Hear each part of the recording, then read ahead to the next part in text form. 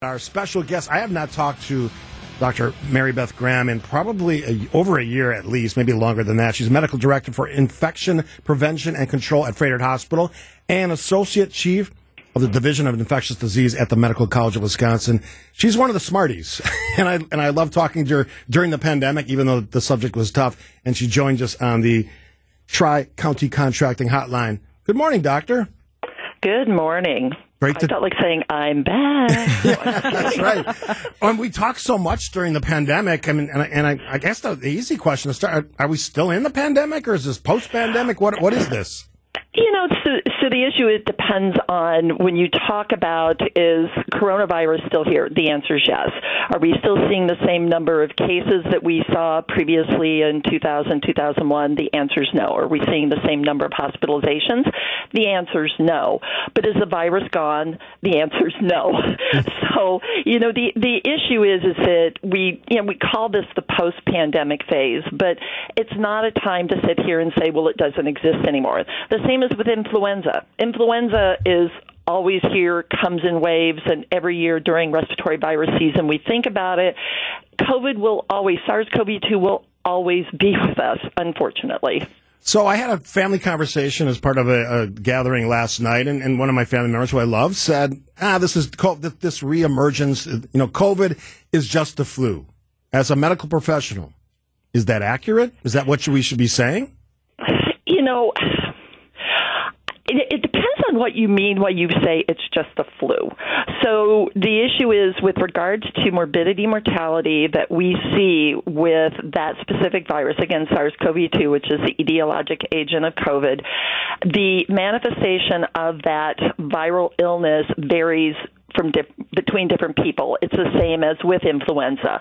So younger, healthier people can have milder courses that don't land them in the hospital versus older individuals, especially those over the age of 70 and those who are immunocompromised or immunocompromising conditions, transplant, et cetera, it can kill them, the same as influenza can. So if you dismiss flu, you don't recognize the severity of the thousands of patients who die every year from influenza. And the same thing is going to happen from SARS-CoV-2. As a medical professional, somebody who studies these things and teaches these things, is it frustrating when we, I don't want to say trivialize, but just downplay some of the impact of these pretty dangerous diseases? So the issue is it's the balance. So do you want to be paranoid and live in a bubble? No.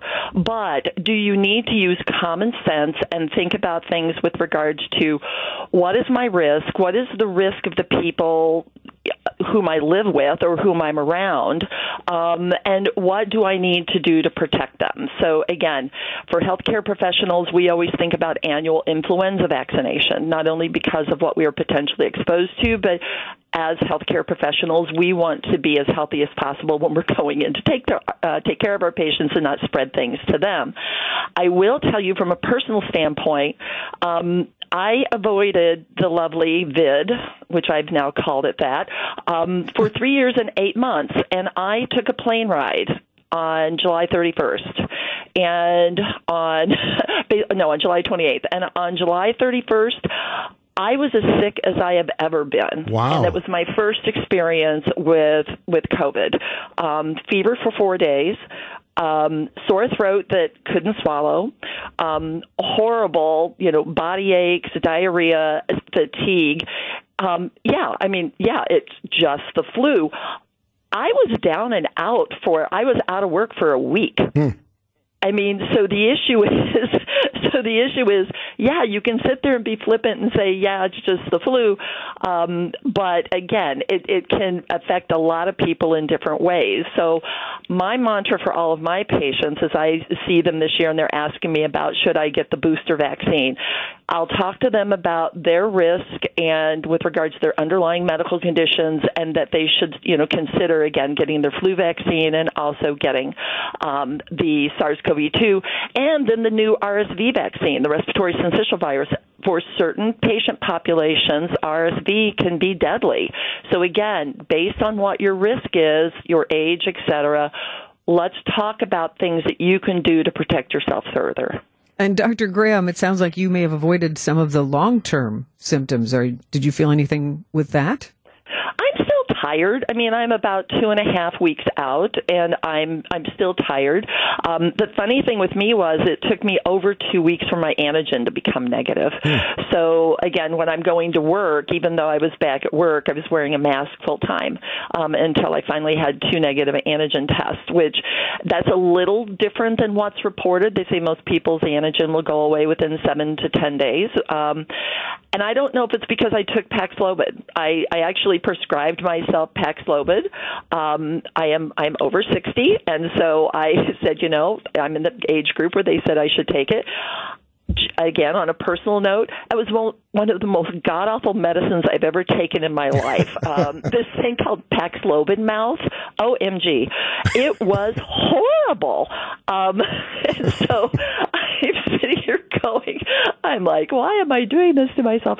And I don't know, they talk about Paxlovid rebound, but they also talk about rebound in patients who didn't take it. So I don't know if my antigen remained positive longer because I took that medication. But again, from my risk stratification because of my age, I said, yes, I should take this medication. But anyway, no, back at work, it's not slowing me down any.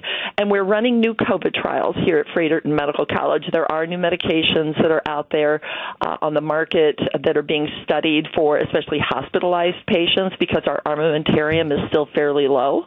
So if we do have patients who are admitted, we do have our traditional standard of care approaches plus some additional medications that we'll be able to offer our patients. And Dr. Graham, I think we've had some upticks of cases in certain circles and including at work. And it at first just immediately triggered me like the exhaustion. Like I was a person who wiped everything off, wiped everything down, wore masks, took all the advice. So it was just like, oh, do we have to go back into this world? Are we closer to just the simple, hey, stay at home if you're sick with anything contagious, or are we still at a level where truly your fellow employees should be notified through your HR department? And oh, we do. Okay. We notify everybody. So essentially, if we have employees who are positive, they report it to occupational health, and depending on whether they were at work or who they had contact with, there are notifications that go out to all the contacts. Now, do they need to isolate? No. But again, the issue is that we alert people with regards to that. And again, I think it's a logical thing to do so that people know. My husband also got COVID. I got it on an airplane. He got it. His symptoms were minimal. I mean, his symptoms were really minimal, doggone it. Anyway, no, I'm just kidding. But we're still in the world of trying to stop that spread. Yeah, no. But again, it's using, so with regards to the spread, I've seen some stuff on the internet where they're talking it's time to mask again. Again, if you are in a certain risk category population, if you're going to go, I swear, I'm never going on an airplane again without a mask on, period. I'm just not. And it's no big deal. I usually sit in the aisle seat. I read my Kindle book the entire time I'm on the flight. I don't really do anything else, and wearing a mask isn't going to bother anybody. It's not going to bother me. So it's one of those things where, just thinking about common sense things that you can do if you're potentially at risk. Do we need to shut down schools? No. Do we need to Lysol everything in sight? No. Do we need to Lysol off our food from the grocery store? No. But again, if you are in one of those age groups, again, it's usually the over 65, especially those over the age of 75, please consider getting your vaccine. If you're going to be in large groups of individuals that you don't normally work with or around, again, can you go to those? Of course you can, but let's say you're 75 years old and you went to the Pink concert. It might have been nice to wear a cute little pink mask to the Pink concert. Fashion accessory. Yeah, kind of put rhinestones on it. Just don't have it be crocheted like some people were in the past.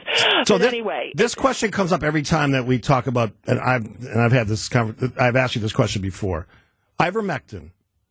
Any evidence, data, studies that suggest it does anything when it comes to COVID? No. No. Pretty much the studies that they went back and looked at, and they looked at it proactively, and in countries, even countries that initially said, oh, it looks like it might do something, then they went back and did what were called controlled, comparative, placebo-controlled trials. It didn't show any benefit. So let me ask the next question in a general sense. What do you say to elected officials, leaders who suggest that it does do something to prevent COVID or to heal people who have COVID? What, as a medical professional, what's your response to that? I don't argue with them. To be honest, I don't get into that discussion because you can't. There's so much emotion on each side. There's a lot of emotion of people saying masks don't work, which just drives me crazy.